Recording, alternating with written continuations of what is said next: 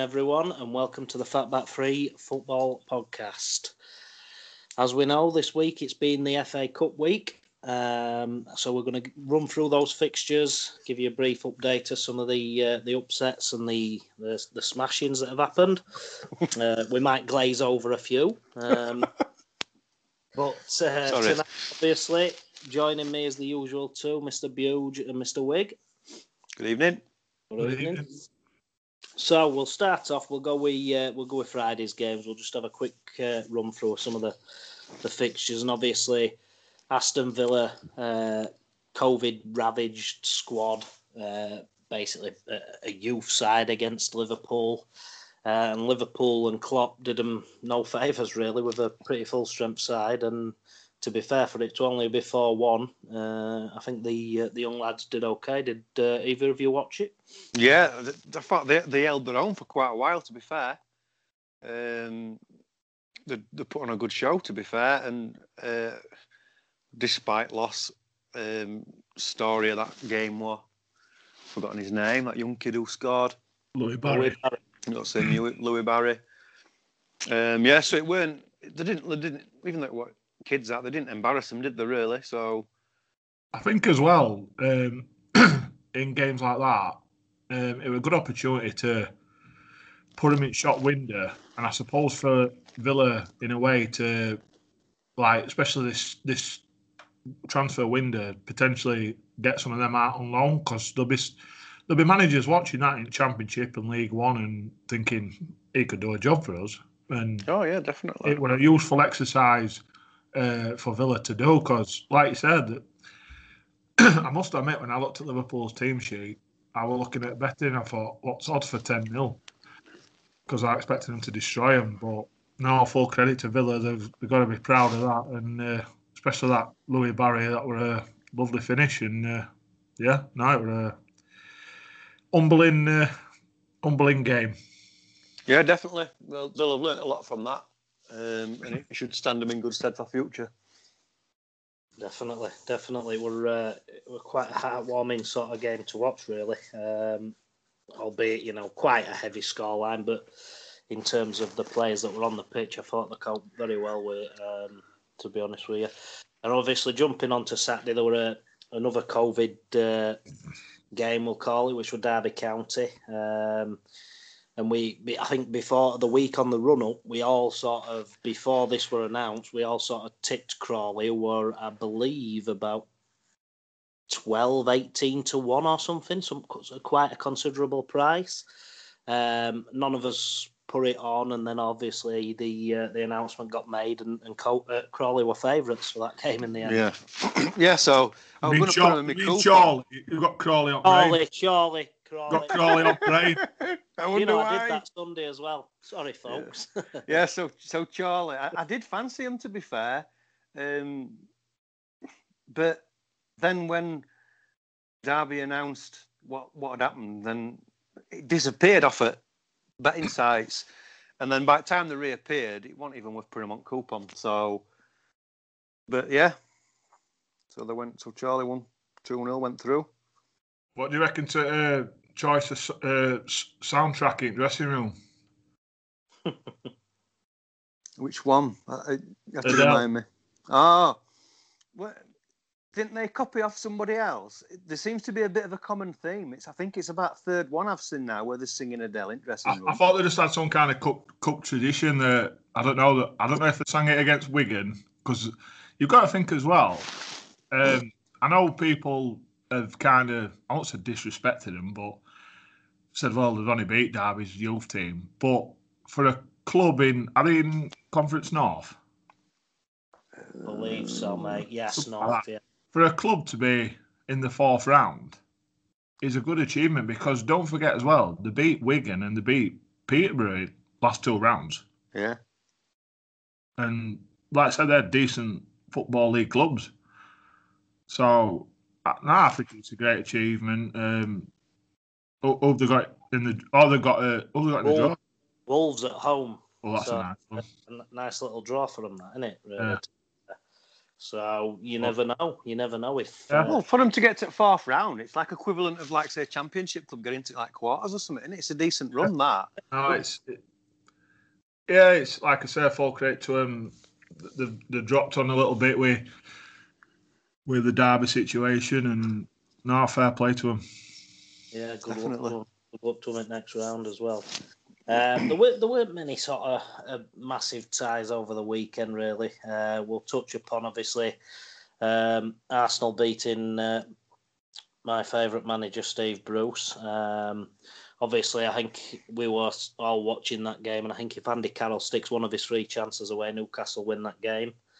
And to be fair, I don't know what you guys thought. I mean, I've criticised Steve Bruce a lot, but I'm starting to think Mikel Arteta in all that because I wouldn't say we bossed the game, but I thought we were the better side by a mile. To be honest with you, trying not to be too disrespectful, but it were a very poor game. Oh, it were a poor game.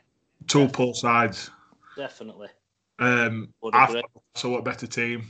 I said to you, I had this not horrible feeling, but I had a funny feeling that you were going to nick it. And like I say, Carroll had put one of them chances away, then you should have nicked it, really. Yeah, three sort of sitters, really. I just think Arteta tries to play a style that he doesn't have the players for, and he don't adapt, really, and I just think that's why they look poor. I think they've shown that the stats prove that Arsenal are actually worse since he took over. He's got to sort the Aubameyang situation out for me. I don't mean the contract. I mean a position where you know yourself on his day he's one of the best strikers in the league, and they should be building that team around him because shoving him out wide, I don't know if it's the answer. I think when he's played dark middle, especially in the early days when he was at Dortmund, he was so dangerous. Oh, he is, but I don't know what it is about him though, because I don't necessarily think that he's doing anything any different with him. And I'm not trying to suggest he's down tools or anything, because I don't think he has. He's captain, and generally he does always put a shift in. But for whatever reason, it seems to be that since he signed his contract, he just looks terrible. And they're just lucky that Lacazette seems to have stepped up a bit, because they've got a lot of strikers though that are similar players. Not similar players. Well, yeah, similar players. You've got obviously Nketiah. You've got people like Wide. You've got Pepe. You've got Willian. They just don't seem to be able to come up with some kind of solution to fit how they want to do it. I think Arteta's got a way that he wants to play, and he ain't got the players to fit. Basically, it's as simple as that. I mean, Arsenal fought for a number of years, and they seem to sign the same types of player. Taking Thomas Partey out of it this summer, they sign nice players. They're too nice.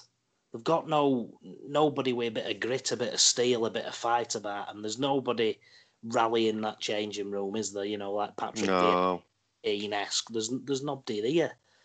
And for me, that's a massive sort of recruitment error, that they haven't got a few characters, a few, leaders in that dressing room. I mean, Aubameyang's your captain. Can you see him rallying? No, that's a poor choice for me. Is a top quality player on his day, but he's not going to get in there and smash some heads together and get them going. I heard him said other day, and I don't know why he hasn't done it, but I heard him say about Kieran Tierney, who for me is their best player, to be their potential captain. Mm-hmm. Maybe he's a bit too young for it at the minute, though. Well, I think that's probably the reason why he hasn't. I think in another 4 or 5 years down the line, because I'm presuming Andy Robertson's a bit older than him. Yeah, I think he is. It could be, because I think I liked him when he was at Celtic, to be honest with you, but I've seen him last few games for Arsenal, and he stands head and shoulders above most of that team. Well, he is doing lately, but I've seen a few games where he's been absolutely shocking. Yeah. So is it and miss? But having said that, Arsenal as a whole are hit and miss, aren't they? So, yeah. But players like that, they need to be building around him. Aubameyang, party, and they need to fit it round everybody else. I'd like to touch on and get your thoughts on another player in that side, because to me, I don't know who made the decision to spend the money that they did on him, but that Nicola Pepe, for me, he doesn't look nowhere near Premier League quality. Never mind. No, he looks terrible. Have you seen what Wilfred Zaha said about him recently? No. Well, Wilfred Zaha apparently had some time. interview with some news agency saying, that apparently they'd agreed terms with him. He said he was going to move, etc., etc. And then 11th hour, they basically pulled out Zaha deal and signed Pepe instead. Well, so I don't know what that's about. Awful. 70-odd million for a player. And yeah, shocking. At the time, Arsenal said that they had no money, they had no transfer funds, and then all of a sudden they found, they didn't just sign somebody for 10, 15 million, they signed him for 72. So it was big 72 million on tick for about 10 years. Yeah, probably. Ridiculous, absolutely ridiculous. But I'm watching Arsenal weekly, and for me, Arteta, I'm not sure, but we'll see. Anyway, jumping on to another one of my favourite managers, Man U nicking a win at Watford. Any of you watched that game at all? Yeah, very, very poor game again. I think when Man U scored first, I think I had like nightmares because McTominay scored early, just brought back bad memories. But to be fair to Watford, they get it the go, but they just didn't have enough quality in that final third to hurt Man U, but they stumbled on that line and they got through. Yeah, they keep getting these wins where they're not putting the Leeds result aside. I think they aren't really impressed, but they're picking up wins again. I just keep flashing back to last season, and it's going to blow up again. But maybe it isn't this year. We'll see. But we can only hope, can't we? You know? Yeah. Anyway, we'll move on. We'll skip to. We'll touch on Sunday's games, and we'll go. Before you do, though, an honourable mention for Everton Rotherham game. Yes, I was going to mention that. I thought Rotherham played really well. Yeah, they did, and that it's a shame that game. It went to extra time, and in the 90th, that could have gone either way, really. But yeah, so I think Rotherham did really well there. Yeah. I agree. I mean, for the first 20 minutes or so, they peppered them, didn't they? Yeah, they did, yeah. So well up for the game, and for a team with, sort of small club like Rotherham to, it weren't a weak Everton side. There's a lot of first teamers played there. So, yeah, definitely an honourable mention for Rotherham.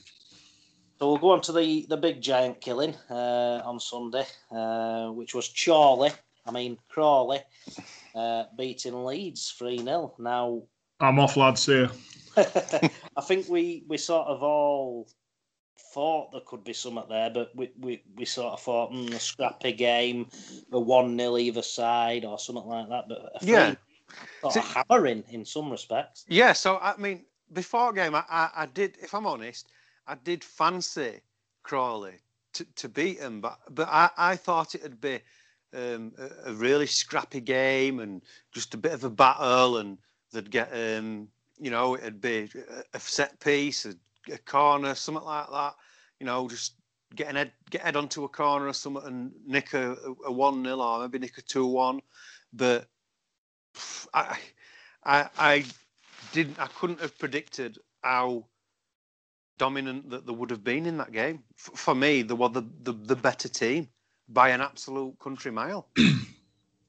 Well, and if you're watching the two teams and you are not from the UK and you didn't know who them teams were and where they were in the league, you would never know that there was such a gulf. Well, first of all, Ox, on Football Manager where under 23s and under 18s, you got that option whether you want to enter a competition. Yeah. Well, I'm decided that if Leeds get the option not to enter FA Cup next year, just not bother doing it. because just saved me all hassle, really. Well, there's somebody said that for 4 years on trot, Leeds have failed to get past third round or something. It's not some. It's a bad statistic, put it that way. But to start off beginning, really, I looked at the line because I can't even give an excuse saying we put a bad side out because we didn't. I was a bit confused at the starting lineup in terms of we had four left-footed defenders. I wasn't quite sure who were playing where. We started off with a back three, and he put Phillips in that back three, which, in my opinion, was a bad move. But I think other thing as well is a lot of Leeds fans don't criticise Bielsa, but I have to hold him entirely responsible for that defeat because certain players were playing in certain positions. You see, in the first half, we didn't do too bad. I won't say we were brilliant, but we were dominant on ball. And I think second half, we odd change here or there, maybe at back end, we might have won that game. But I think what made it worse than 3 changes at half time, for about 15 minutes in game, I'm still thinking, why has he made these changes? Because he takes Rodrigo off, he takes Liam Cooper off, and he takes Struijk off. So he took 2 of his centre halves off. So he took the height out of the team, and then the only striker we had took him off and put Jack Harrison up there. It seems to me the changes that he made were changes that he maybe had in mind that he were going to do from the start of the game, but working on the assumption that you'd have the game sewn up by half time. Even so, mate, right? And then it got to half time, and he still made them. Well, what got me end of the day, sometimes you'll know your son's been managers in grassroots. You predict your substitutions depending on the game, don't you? Yeah, of course you do. And what got me the substitutions that he made were at the wrong time or the wrong personnel. So if he's going to make them kind of substitutions, now for me, like Rodrigo, for example, the only recognised striker we had on that bench yesterday were young Sam Greenwood. And he didn't when he fetched him on at the end, they put him in midfield. So I think if you're planning a substitution, at least like for like. And then the problem was, when he puts the other 2 young lads on, it was like a rabbit in the headlights. It was not the kind of game to introduce them. They needed that experience round them. And I think some of the players that we selected, like for me, what I would have done personally, I'd have probably someone like Pascal Struijk. We need him for Saturday because of Phillips being suspended. Because the other thing was, we actually changed the system. We didn't play the normal way because we had the back 3. Normally we've got the back 4 with the 2 wing backs. So we actually had a player missing in middle of park. Well, yeah, you can look at it like that, but then also you can look at it back and say, well, you kind of got pinned back, so Phillips was forced to play there. Whereas if you were on the front foot and you're going forward, there's absolutely no doubt in my mind that Phillips would have stepped into midfield. But that's what if he'd have played there from the start and played someone like Luke Ayling there, then I think it might not have been as bad. Because, like I said, first half we were okay, but once we made them changes, bang, bang, and then that were it. And then to add insult into injury, it fetches Mark Wright on. I'm not kidding you, right? He could have fetched Gemma Collins on at half time and we'd have still lost. Like I said to you, mate, I just think that we all will in the world. You can plan it as much as you want, and you can plan it, but you know full well that you can have a plan in place, but if things are not going according to plan, you alter your plan. And what I mean by that is, for example, right, in Spurs' game, he played Toby Alderweireld and he played Sissoko. Now, they play in 90% of the games. So we wanted to start strong. So we did. Now, that's what Leeds did. And I think that, like Mourinho will have said, if we get this game won in the first half, we'll take these players off. But do you think that if it were 0-0, do you think he'd have taken them off? No, I don't think he would have done. Now, I think Bielsa probably had in his mind, if we can, make this game comfortable at half-time, I will take off. Because I can understand him taking the players off that he took off if you're winning the game. Plus the when fact it's 0-0, it don't make sense. You adjust your plan. Plus as well, the fact you have got one useless imbecile in that net that we had yesterday as well. Well, that didn't help, to be fair. No, because he's awful. Yeah, he is. I agree, but I still think you lose that game. Oh yeah, but I expected him to make changes. I didn't expect him to make that many, but he, like I said, you look at someone like Rafinha, who obviously has been quite an impressive signing and player for us, and I don't know. I just, like I say, I think a lot of Leeds fans are afraid to criticise Bielsa, but yesterday, all managers have their off days, but he has to be totally to blame for that for me. Well, as we've said, and did we touch on it last week? And I said when it was Spurs and Leeds game, and at this point, like Leeds are like 3-0 down at game, and all commentators are saying, "Oh, you've got to admire Leeds. It's brilliant. Look at them. They're 3-0 down, and they're still doing this, and still doing that, and still doing other, and they're still piling forward." I said, you can look at it in two ways. You can say, yeah, it's brilliant that he's playing like that, but for me, yeah, it's good to watch, but it's also very naive. And I think that this isn't the first time he's been guilty of that this season. It's just that more people are highlighting it because of the nature of who you got beat by. Well, I looked at going on to past cup defeats that we had was Sutton and Easton, and I looked at the lineups for them two games on Saturday, and the lineups for them two games, we were far weaker than what we were yesterday. So I see yesterday's game as probably the worst cup performance for a long time. Well, yeah, and I understand, like you said, there were no Ayling. I understand why he don't play him, because for me, he's been your best player this season. So, yeah, give him a rest. I understand why he wanted to take Liam Cooper off, didn't he, at half time? I understand why he wanted to take Liam Cooper off at half time. I get that, because he's quite important in that back line. So I understand that.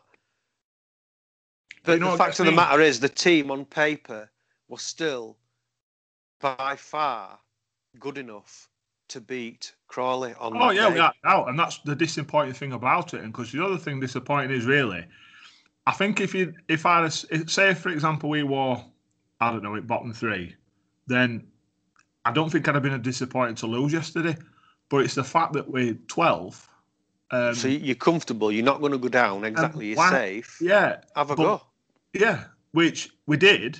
But I don't know. I just think some of the personnel that we used were just used wrong. And like I said, the timings and everything else about it. And, well, like I said, because people are going to turn around and go, well, yeah, your main priority is league. Yeah, it is. But for the league position we were in, there was no reason why we couldn't have had a good crack at it. And no, that's the thing about it. If you Fulham, for example. Yeah, you'd want to lose. Well, you'll not want to lose, but you won't be disappointed if you got knocked out. I was saying when we were in Carling Cup, when we lost to Hull earlier in the season, I was disappointed, but do you know what I mean? You've got bigger fish to fry. Yeah. But if you'd have lost to Hull in first round Carling Cup, had it been in October, November, if it had been later on, that'd probably been more disappointed. You'd have been more disappointed, because then you'd have been able to gauge what you're going to be like in Premier League. It's a prestigious cup, end of the day, FA Cup, and I can't remember last time we got any third round. I tell you something, the talk about Man United can't get past the semi, we can't get past third base. No. Well, yeah, but to be fair, I know it sounds like a shit statistic, but in I think at least 2 of them 4 years, you've been in like Championship, and you've had decent Premier League opposition, as I recall. So it's a bit of a you can make statistics. You can make statistics say what you want. Is my point. Yeah, we played Arsenal last year. Like I say, well, that game we probably should have won that one, but I don't know. I always get this when you go to the lower league clubs, because I'm not. Well, I don't know what you must have had a little bit of worry yesterday in case it went wrong. Oh yeah, you do, and I think that you're genuinely more nervous when you're playing against a team like that than you are when you're playing Premier League opposition, because you know that. Well, basically, because if you get beat, it's embarrassing. Yeah, and you know that it is the game of their lives. They're all going to play above the Sens. They're all. You're not. It doesn't matter. You basically you're just not going to match them for effort. Well, that's why it's such a great it's such a great competition, and like I say, I'm disappointed we got knocked out. And end of the day, now we move on to Brighton on Saturday. And as you've both seen today, that I've sent you, the Bielsa's just Steve McClaren with a bucket. No, rubbish, absolute rubbish. I didn't say that in the comment, did I, when I replied? But that's absolutely garbage. Anyway, we will move on to Tottenham Marine. The build-up to this game, obviously, fantastic. Everything that's gone on with it. Jamie Carragher getting involved. All the Tottenham fans donating the money for the virtual tickets and things like that. Obviously, a club like Marine in such a low level, it obviously was fantastic. And to be fair, first 15 minutes, I thought they did well. They coped well. And then obviously, a couple of quick fire goals finishes that game. But if they'd have kept it to 1-0 for a bit longer and kept in that game a little bit longer till half time or something, you never know. But at 3-0, the game was dead. Yeah. They hit bad, didn't they, first off? They did. Yeah, they had a breakaway about 35 yards out. Yeah. And he hit it. It was one of them. I think he looked and he saw the one knocked up with him. And he just thought, I'm having a go. I could be hero here. Yeah. And he hit it. And I think, Joe Hart kind of looked and thought, it's going over that. Pulled his hands out at way. And then suddenly he pulled his hands out at way and it dipped. And I think, Joe Hart shit his son, basically. And then luckily it top end at bar and bounced, and then he had to palm it over. I think it's spirit at FA Cup, and I think that game just summed it all up in one sentence, in one breath. Really, it was like, yeah. If you had to describe to somebody from another country what FA Cup were all about, that game is exactly it. Yeah, it was like, because he got some stick wig. Yeah, Vinicius, when he scored goal and he did Mbappe celebration. Yeah. Tapped it in from a yard. And there was another one today, I don't know if you've seen it, where somebody tweeted, I'm watching Gareth Bale in my back garden, and then he's tweeted back, hasn't he? Bale has he? Has he? I haven't seen that. He's put a hand gesture on his emoji hand gesture on his tweet back. But yeah, it's like this lad's taking a picture and he's watching Gareth Bale in his back garden. Yeah, oh yeah. Brilliant. It's just, yeah, and then they were playing music, and no, it was brilliant. And obviously, which sounds like they were saying yesterday, I think they've made enough money to keep them going for the next 20 years or something. And well, they've got some decent, because I think one of the match day sponsor pulled out. Yeah. Because there's not going to be any fans there. So Jamie Carragher stepped in and did something to do with JC23 Foundation, and then they did this virtual ticket thing, as you know. So I think they said that they were going to potentially be allowed 500 fans in ground, and then obviously because of the change at tiers and stuff, they weren't allowed any. So they did a virtual ticket, £10 a ticket, and they were hoping to match the best ever attendance, and it was something like 2,500. Anyway, they sold over 30,000 tickets at £10 a ticket, so that's 300,000 quid. And on top of that, they had programme and scarf sales and stuff like that. Yeah, and they must have been popular because I went on myself to try and buy a program and they'd sold out. Yeah. So I made a good they must whack have out sold of that. loads. So if you think ticket sales alone, they've made 300 grand plus sponsors and TV money. Yeah. And it's said that it's potentially not enough money to keep that club running for decades. Yeah. And that's what FA Cup's all about. That's it. No, that's it. It's brilliant. It's like I say, I did enjoy it. You know, volunteers and bin men playing up front and proper grassroots lower league football. And for me, you can't beat that. It's absolutely. I would, to be fair, and I would have liked, as long as Spurs went through, I would have liked for them to get a goal. Yeah, it would have capped it off for them. Yeah, exactly. I think if they score first, it'd kick your up backside, and it'd have been they made it even better. Oh yeah, it would have been an even better game then. But I think that, to be fair, even after half an hour into that game, you could see that their lads were knackered because they were just chasing shadows. Yeah. And it was only a matter of time, really. And I know the hit bar, but even if it were gone, it wouldn't have changed result. No, really. It just made it, like I said, it would have just made it interesting and a bit of squeaky bum time. That's all. Yeah.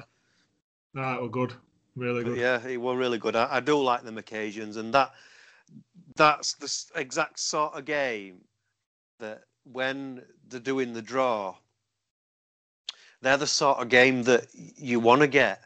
I always want, obviously, Spurs being a London club and me living up north, I always look out for them to try and to hopefully draw a team from. I know Marine's not really my neck of woods as such. To draw a team like that, because I love to go to grounds like that. So it would obviously just a massive, massive shame that there were no fans allowed there to see it. It's not on Spurs' door, mate. Watched it in back garden. Well, you know, quite a few Spurs fans, you know, were saying, that house on number 23, it looks like they could do with the roof scene to, and this, that, and other, and one of them houses on that street, they've got that, they sell the drivers a parking space, blah blah blah blah blah. They were trying to find inventive ways to get to go and see a game. But yeah, it's just a shame nobody could be there, really. But it was a good occasion. And that's off to Tottenham fans as well, because they took it on board and ran with it and sort of bought all them tickets as well. So yeah, absolutely, it exceeded all expectations, basically. That really for me, I think.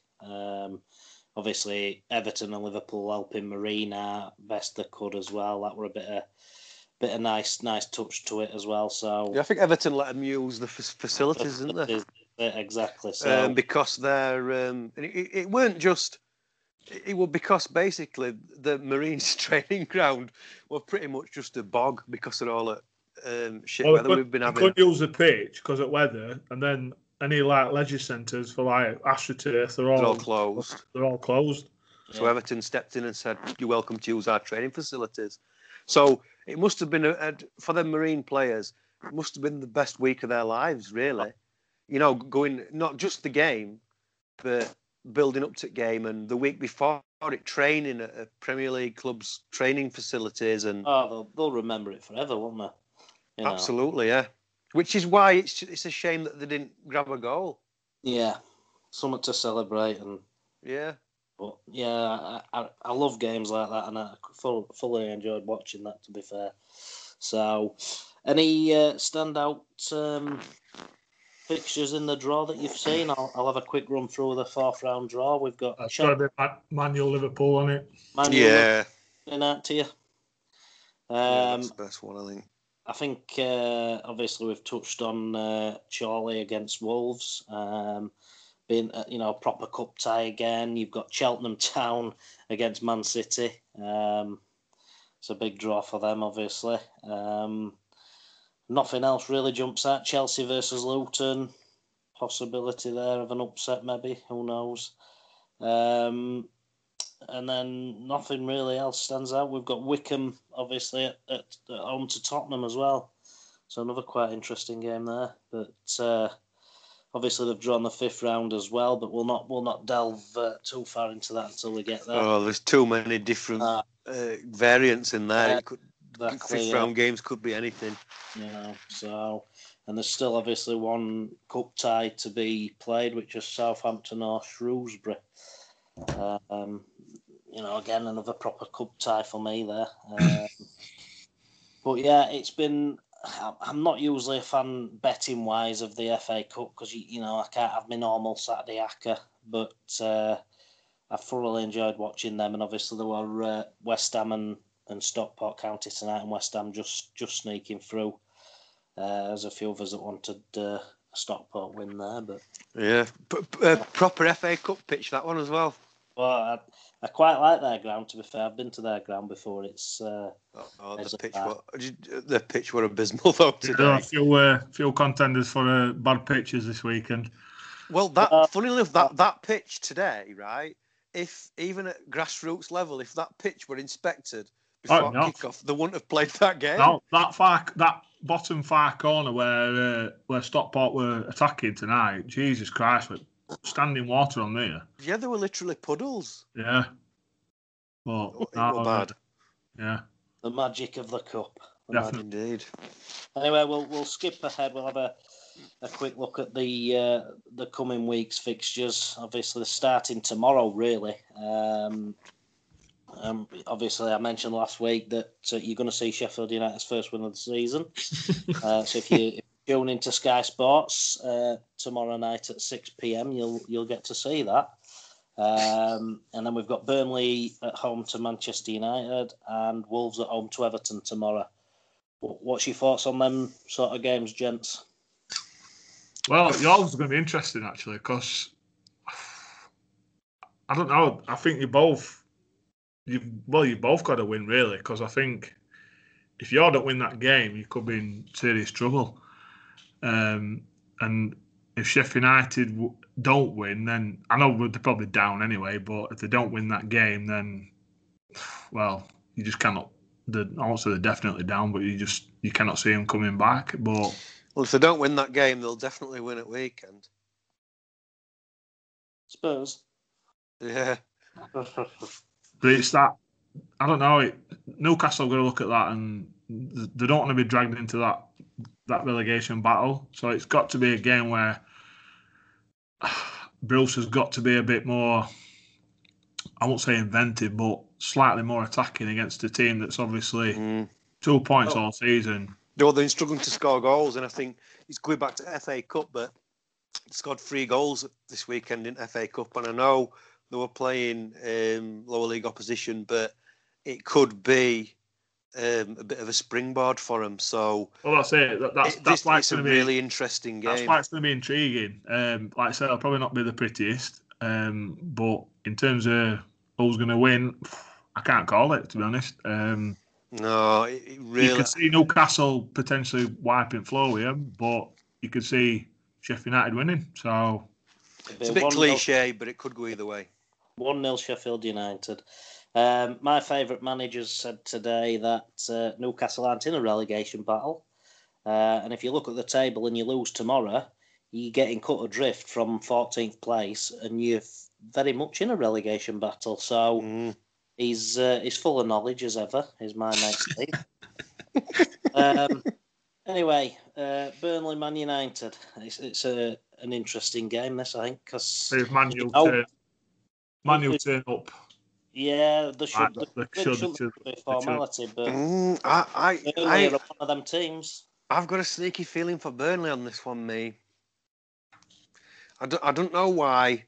I just think that, like you said, Man U have been getting some wins where they've been not particularly pretty. They've sneaked odd 1-0 here and there, or they've won with a really late goal or whatever.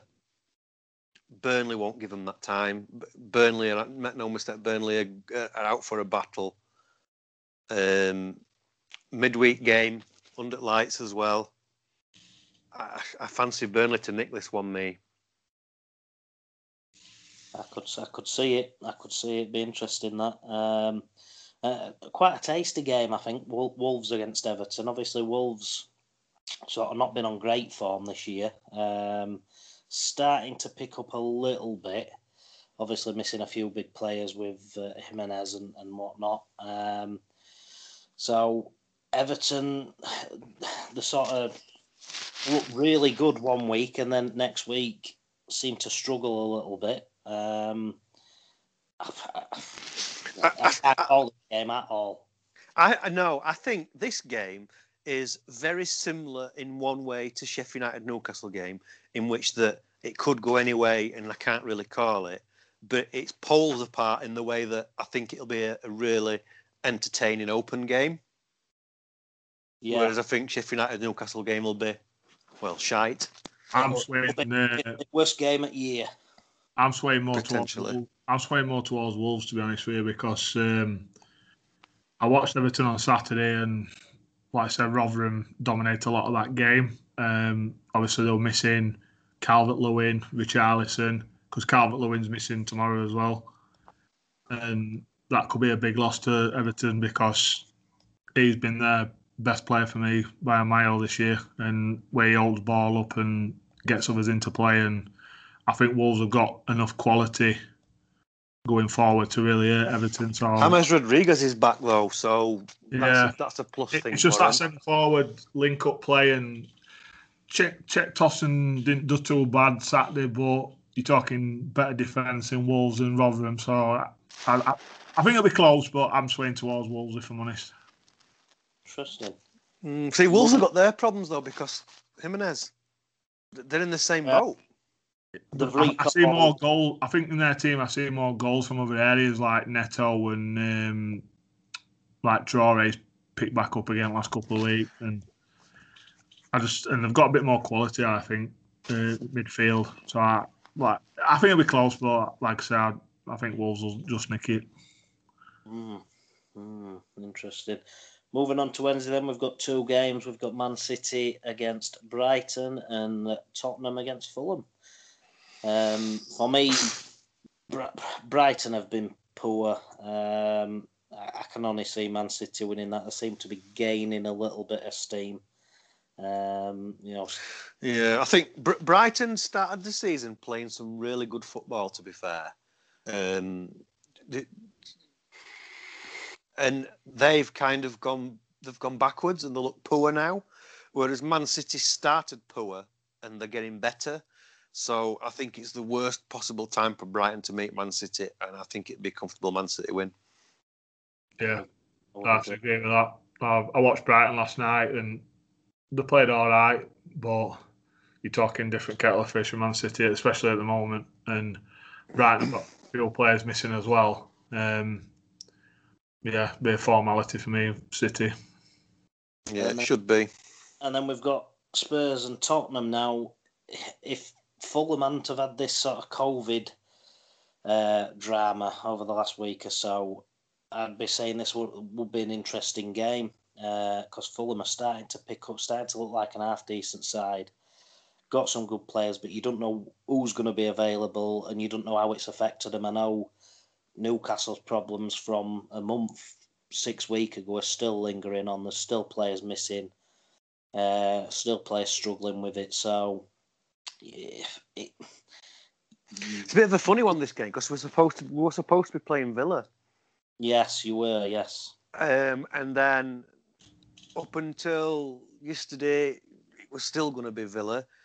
Then it gets postponed, and at the same time postpone it. They put Fulham game in there, or they were gonna, but then it depended on Fulham's game at weekend being moved as well, and Fulham are a bit pissed off that they've had to play because they'd have played a different team in FA Cup, and so there's a bit of animosity there, which will make it a bit tastier than usual. Yeah, they're both London clubs and rivals as such. They don't dislike or hate each other really, but it's a bit of a derby sort of game. Bit of animosity there. Could be interesting. In reality, Spurs should win this game, but as I say, it's derby game, so you just never know. I think if they turn up with right frame of mind like they did yesterday, then obviously Kane's fresh, Son's fresh. You'd expect him to win at least 2 or 3. Yeah. One game on Thursday, Arsenal against Crystal Palace. Obviously, we've had a little bit of a say on Arsenal and Palace. These are the sort of games that they seem to nick points in, and it's a massive 6-pointer in this relegation battle. Yeah. But Palace like these games, and I think sometimes it's a bit weird with Palace because sometimes these games seem to really suit Palace, but sometimes they're a massive letdown in these sort of games. But if they've got Eze and Zaha, and them two are on form against the Arsenal defence, that could cause them big problems. But it's all about them two for me, because they haven't really got many people else that can cause trouble. They've not hit form last few weeks, so have the Palace. And no. And this game, if I had to make a prediction, I'd probably say draw, because obviously, apart from Arsenal, when who did they play last? Newcastle. They've won 3 on bounce, didn't they? And if Arsenal turn up to what they can, they should win. But like I said, Palace can suit them types of games, so it could be interesting. I'd have to say a draw, me. I fancy an Arsenal win, but I don't think it'll be a comfortable win. Just by a goal. Edgy. Yeah. It's a bit of a sort of a weird game week, because there's sort of 2 game weeks in one. Really, you've got a mini sort of midweek, and then you're going into weekend fixtures as well. Obviously, not everybody playing twice or whatever, but best sort of week's a game every day. Yeah, that's how it's shaping up. There's not one on Friday. One on Friday, but other than that, it's pretty good for TV viewing, like. And then we'll go into weekends games. We'll not go through them all, but I'll pick a few out that interest me. So we've got Leeds and Brighton. We're talking about this game at work today, and I think this will be an interesting game, depending on sort of what happens in the Brighton Man City game midweek. And obviously Leeds have got to come out and correct the wrong at the weekend. Well, I'm expecting a big reaction. There's got to. I think we're going to have players coming back into the side that have obviously had a rest. Bamford, Ayling, Click, Dallas. Obviously, Phillips is suspended anyway. But Brighton obviously played 120 minutes last night, which they were near enough full strength because they've got 4 or 5 missing. Then they've got to go to City, and then they've got to come to us. So I'm not saying we're definitely going to win, but I think hopefully you'll see a reaction, and I think that will get you a positive result. Yeah, I think odds stack in our favour, because I didn't know if Tariq Lamptey were going to be back, because he's a massive player for them. And I think he's out for a while, isn't he? He's out for a bit. They've lost Connolly as well, who I do like. But to play 120 minutes last night, to then go to City, to then come to us, like I say, I think with that freshness we've had, I think it'll get him a kick up backside. And yeah, I'm like I say, I'd like to fancy us really for that game. Yeah, definitely fancy Leeds for that one. Agree with that. And then obviously we just mentioned Fulham. They take on Chelsea. Obviously similar sort of scenario to Brighton, really. They've got COVID on top of that, playing quite a tough run of fixtures, which makes tomorrow night's game at Newcastle Sheffield United seem a bit more important. If you lose that, and then you're hoping Fulham sort of lose 2. If you win that, you put in a bit of a buffer there. And this could be similar to when they play Liverpool for me, because I think Fulham will probably look at Chelsea, especially in recent weeks, and look like they can, especially when being at home, look at them and think we can get at them. I don't think in 2 ways. I think that they'll think, in many ways, it's a free hit, so pressure's off. Yeah, we can absolutely get at them. Yeah, and I'm not saying they'll beat Chelsea, but I won't be shocked if they get a result. It's a derby. It's the big derby for them. Chelsea aren't on form at all. Yeah, it's a good time to play Chelsea for them. Like I said, depending on what happens against Spurs, which obviously I can understand why they're probably a bit reluctant to play that game, but if they have to, they have to. But yeah, it's could be interesting that. Yeah, I fancy a Chelsea win. To be fair, I think they will. But it wouldn't shock me if Fulham got something. Yeah, I have to agree with that. Interesting. And rounding up the Saturday fixtures, we've got a title challenge game. Leicester versus Southampton. Who would have thought you'd been saying that at the start of the season? But, they're both in there with top 4 chances, certainly. I've been really impressed with Southampton recently. Leicester, for me, have been a bit up and down, but they seem to, hit a run of form and get a couple of wins, and then before they have a mini sort of downturn in form. So they're staying steady where they are at minute and only a point off top. I've just got a feeling for Southampton in this one. I think their train's just going to keep rolling for a bit. I think opposite me. I think Leicester will beat them. I think they'll fall into the same sort of trap that Southampton did against Spurs, and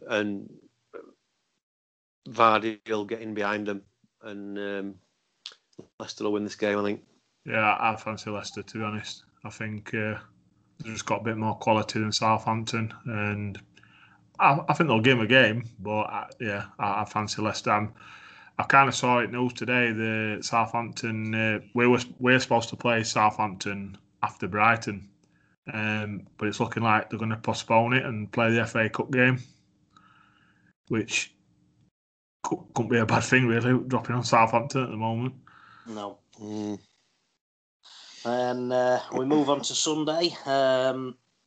The Liverpool versus Man U game stands out on that. That's a big game.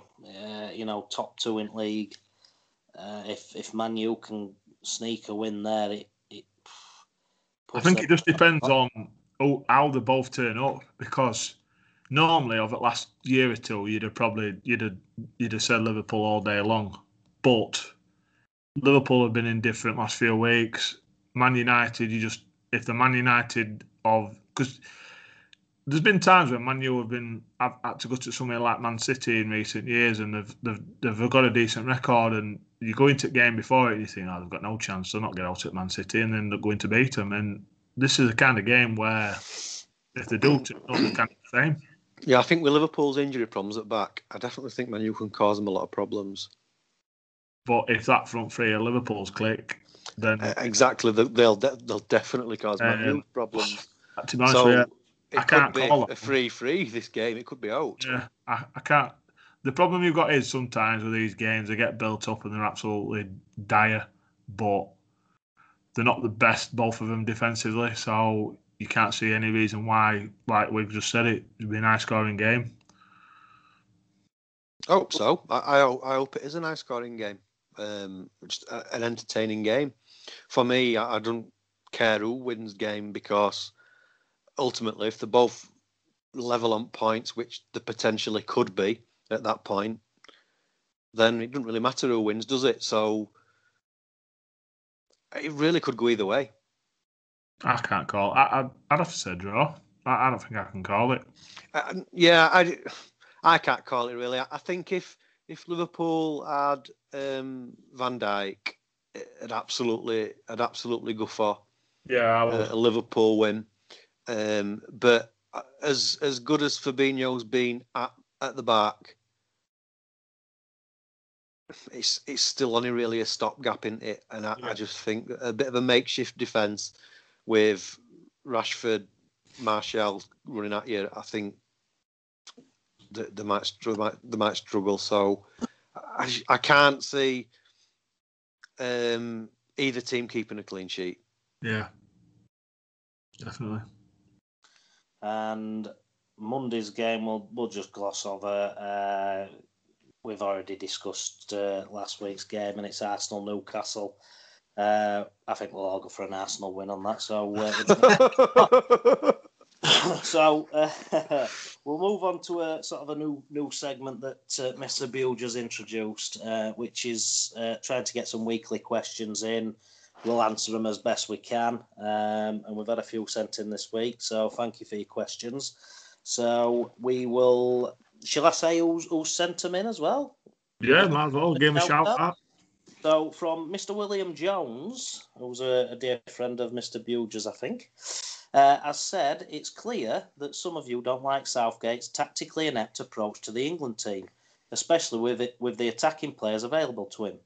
What would all three of you think to the hypothetical appointment of Bielsa as England coach once his time at Leeds is over? Clearly a coach who gets the best from his players and loves attacking play. Opinions? I'll tell you what my opinion is. My opinion is the exact opposite of Southgate. Whereas Southgate's too negative and he won't adjust his style of play to be more attacking against weaker teams, Bielsa's of the exact opposite, where he'll go out all guns blazing against everybody. Yet he'll blow the lesser teams away. But if you were playing the Germany or you playing Belgium, they'll just pick you off. So, as naive as Southgate is, Bielsa, I also think, is naive, but in the opposite way. So I don't think that would work either. You see, it's hard to judge, really, because I don't know, I can't remember his record off the top of my head, but he was manager at Chile, weren't he? Yeah, very well with them. I can't remember. I can remember. Did he? I'm really going back here. Can you remember when they beat us 2-0 at Wembley? Did they have Salas up front? Yeah. Years back. Mm. I don't know if Salas is going back, mate. Salas is early 2000s. Yeah, I seem to think he was manager. I'm not sure. Alexis Sanchez and... Yeah, or it might have been that. In fact, I think it was that game, actually, because I think they beat us. I think it was near Wembley. I think he scored in that game. And he must have been then. But the other one I was thinking back to when I think he was manager of Argentina when they went to Olympics. Yes. And I don't know if they won. Did they win gold that? Yeah, I think they did. On it, time Messi's won it, I think, innit? Yeah. So he has had experience there. But the only thing I think of, I think I'm a bit in between with this. I think one, he won't have the time like he does on a day-to-day basis of getting them fit and stamping that philosophy on him. So I don't know if that bit would work for him. The other bit where you're saying about going forward and being too naive, and I think you've got to think as well, he's going to have better players available to him than what he would have at Leeds. And you go to teams like Barcelona, for example, would you class them as naive? Because they get on the ball, they keep the ball. Yeah, but Barcelona are playing against weak opponents every week, apart from when they play Atletico Madrid or Real Madrid. In general, I know there's been a few this season that have stepped up a little bit, but generally they're playing against weak opponents. Well, they're not naive on a weekly basis where they're playing when they play around. When you've seen them in big games when they played English clubs and that, they've not been. They're all out attacking, aren't they? Especially when like Guardiola were there, but they had the players to do it. And what I'm trying to get at is, I'm not saying England are going to have the players that Barcelona has, but maybe it won't be as disastrous when we played the big countries, and maybe what you're thinking. Well, maybe not. But the thing is, we'd have better players keeping the ball, wouldn't we? Yeah, but I think international management is vastly different to club management in the way that, like, for example, we've said loads of times, haven't we, that what used to happen is, like, if you cast your mind back for, say, maybe 3 or 4 years or whatever, and England's squad were pretty much predominantly Liverpool and Spurs players, right? And at that particular time, Liverpool and Spurs used to pretty much play in almost the same sort of way, right? So, and the team were made up of them players. So when they went to international duty, it would make sense because that's how they're being trained day in, day out to play a particular style, that because they're international coaches don't get very long with the players. They'll get a week with them maybe 3 or 4 times a year. That it makes sense to kind of try and play that same sort of style. So in your short bursts, like the odd week here and there, is that enough time to get the message through to the players to play the way that he wants? Well, that's why I don't think it would be.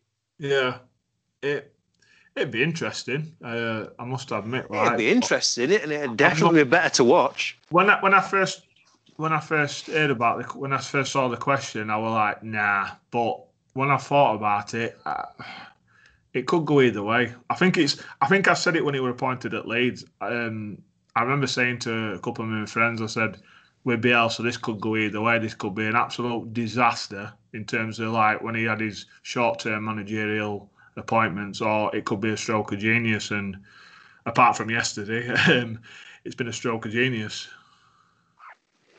Yeah, I don't think that I don't think we'd be any more or less successful, but it'd definitely be more entertaining. Yeah, be interesting. And at least when we got a disappointing result, it'd be because we'd made some stupid defensive error, but at least we're having a go. Well, there's a couple of things as well that'd be funny, because you know he's like with press. You know what our press are like, especially England managers. They try and slate him, don't they? They won't have much to go with him. No. I think, you know my thoughts on it. I mean, he did well with Chile. He took them to a semi-final, I think, of a World Cup. Done well with Argentina. I think if you put the players into a tactical style where they enjoyed playing it, I don't think it'd take that long to sort of get them used to it. But, you know, my view is any manager that comes in and says, fuck it, we're England, we're having a go, for me is a winner. And that's why I'm totally against Southgate. His team selections are dreadful, his tactics are dreadful. So somebody coming in who's got a bit of tactical sort of a stamp of how he wants to play, and it's attacking, for me, I wouldn't care if we went out and got beat 6-0 by Spain, if we were having a go at them. It's same at Newcastle. I don't mind getting dicked 7-0 at Man City if we're having a go every week and we're winning like Leeds are. And I know, you can say it's naive and this and that, but if you're pretty safe in league and they're your free hits, have a go. That's why it's never bothered me all season with us at all. When we got battered against Leicester, Palace, it's not bothered me, because even Man U game, it should bother me at Man U game, but I'm not one of them fans that I think, it's his fault. Do you know what I mean? Obviously, I blamed him for yesterday, but it's like, I won't say I've got over it, but I go on to Saturday now thinking, right, let's get back on. We're 12th in league, let's get back on it. And like I said, you've just said there, expect a reaction Saturday and we'll go again. And I still expect us to finish where we are. And that's the kind of manager, I think that's from a fan's point of view for me, with watching him last couple of years and how we've been playing, that's kind of, I think he's made everybody more positive, and I think, like you say, he brings that into the system and way we play as well. Yeah, it's a more positive style of play, which helps. It's like they've been saying quite regular on Sky lately, like pundits and stuff like that it's okay adjusting your style of play and playing really conservatively and nicking a 1-0. That's all good and well while you're winning, but if you're not winning, then you get your critics. Whereas if you're playing really expansive game and you lose the odd game by the odd goal, then the critics are going to be less vocal. So in terms of results might not be any better, but at least it's entertaining. There's one thing as well. If he did take charge, I think Harry Kane would be worried, because I think Patrick Bamford would take his place. Yeah. Yeah. Oh, no comment. Anyway, moving on. Mr. Jason France, what do you all think about potentially having a winter break starting ASAP due to the country being on full lockdown for 4 weeks? I personally think it would only benefit the clubs. I'm a bit torn by this, to be honest. Most of me is saying no. I think it's proven that we've got all, especially Premier League more than anything, but it's proven that they've got all the testing procedures, the right protocols, and they're doing everything right. I think one thing that's been a bit, well, I said disappointing, but end of the day, they're human beings like everybody else. I think the ones where they've been pictured in. The problem is when you're a footballer, you're recognised everywhere, whether you're walking down the street or you're in somebody's house or whatever. And because of the times that we're in, they are the ones that are going to get recognised. And I think the ones that have posted stuff on Snapchat, Instagram at so-and-so's party, I know it's Christmas, I know it's New Year, and they're entitled to have relaxation as much as anyone, but don't post it all over social media because you're going to be made to look foolish. And end of the day, the footballers are putting on a show. They're here to, we've said before, haven't we? We aren't football for this lockdown, wherever long it's going to be. It'd kill us, wouldn't it? I'd be bored to tears. And it's, do you know what I mean? And I just think this fucking show, wouldn't it? Well, definitely. And I just think they need to be a bit more. They're getting paid a lot of money to entertain, and I just think they need to be a bit more careful. And I would say no. I think hopefully with this vaccine and it getting rolled out as quickly as it can. End of the day, especially when people talk about stuff like mental health at the moment, I know it's selfish for me to say it, but in terms of like people are dying each day. But I think if everything's done right and safe, and I think as well if any of these footballers are pictured in, I don't know, people's flats drinking or partying or whatever it next 4 to 6 weeks, then I think the FA goes stamp down and suspend them. Yeah, I think they need to take more actions with it. But no good finding them because they can afford it. Well, yeah, they can but if they fine them that something relative to what the salary is, then they might think twice. It's no good fining them 10 grand because that's like fining you 20 quid. I think you pay 20 quid for a good night anyway. They need to stamp big time on it. They need to, if they do see someone on social media, so and so's, or if somebody it gets leaked in press or all like that, then I think, like I said, a lot of people that don't like football want it to be stopped, and they're saying, "Well, why can so and so go and play football and they can't go and see the family?" And they've got to show a bit more of an example to me. Oh yeah, they have. But I mean, in terms of having a break, it's all good and well. And I've heard a few managers that say, like I think Steve Bruce one, and there were who else? I think Sam Allardyce for another. There will have been more. I get it with some managers though. To be honest, especially the older managers. Yeah, and it's like what they're saying kind of makes sense. Yeah. And they're putting themselves in more danger than everybody else, and they're doing it all in the need of entertainment. Now, what's important, health or entertainment? So obviously you've got to say health. But the problem is, it's all good in principle, but they started the season late. Fixture list is shockingly congested as well at the minute anyway. You've got Euros in summer, and if you then have a week or two off, then you've got to postpone games. Yeah. Fixtures are going to be a nightmare. Yeah. All the players are going to be picking up loads of injuries, and then they might end up having to cancel or postpone Euros again. So it's just not doable. The other thing, what they've got to do, maybe as well, the FA, instead of if there's an outbreak of some kind, like Villa have been made to do this weekend and Derby have been made to do. I know it's Premier League and I know it's worth a lot of money.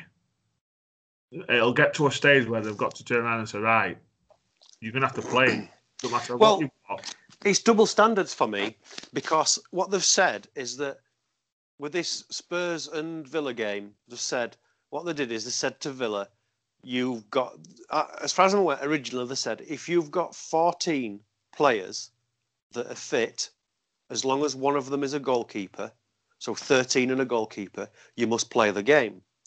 So then they had first one was Fulham, and that got called off, right? So then everybody said, well, surely they've got 14 players that can play a game. So then you've got Villa, and then they said, right, there's been a massive outbreak.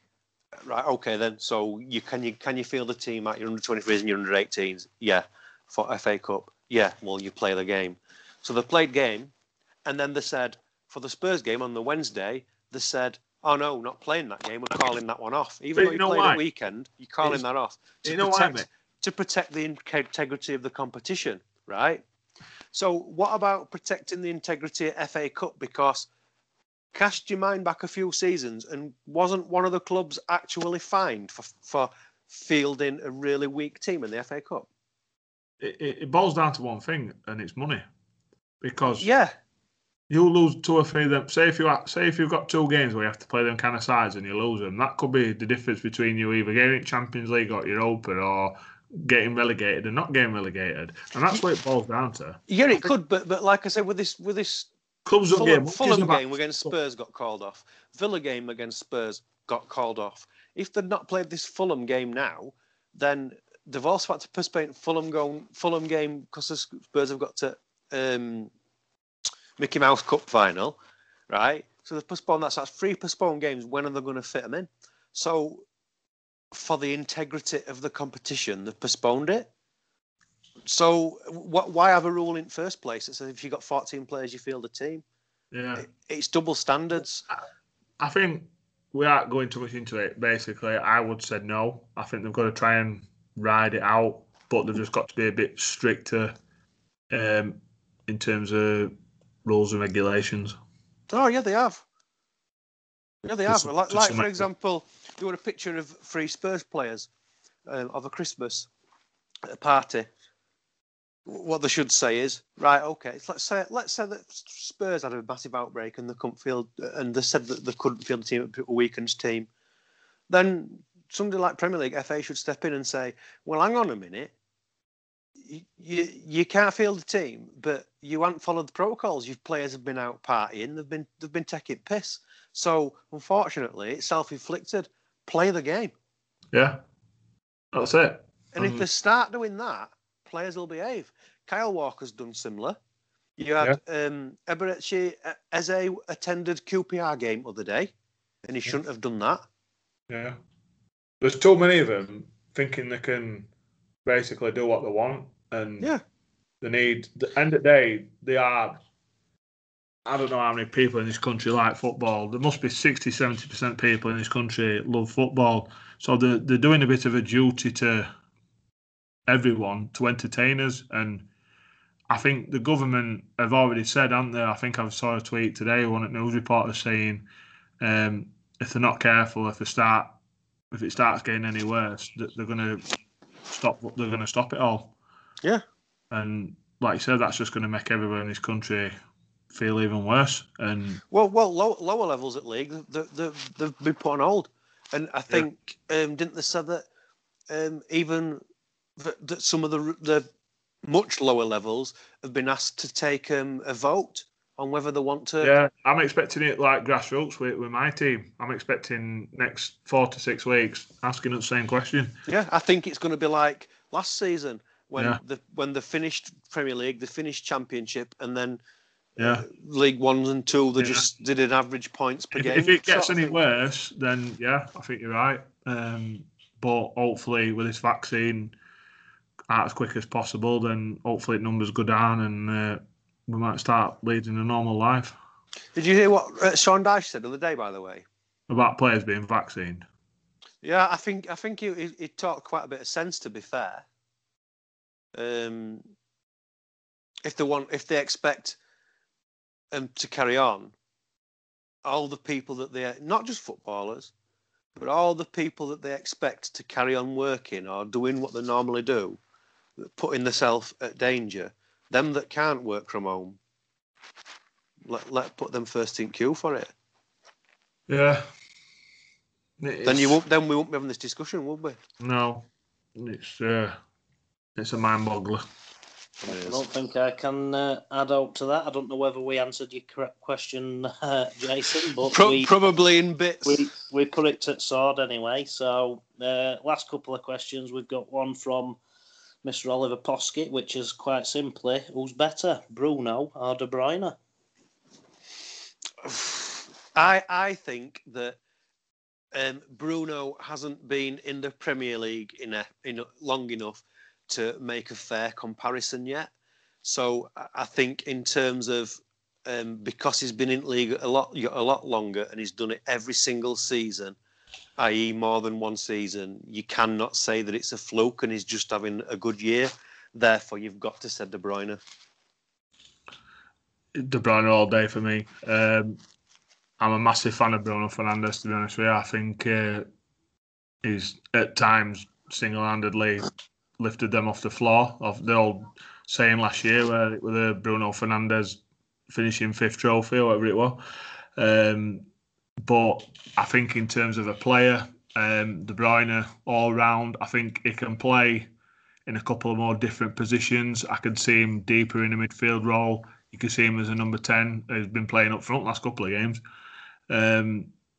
He's bigger in stature, more of an athlete. I think he's stronger. He's better on ball than Bruno Fernandes. Pick a pass, he chips in with goals.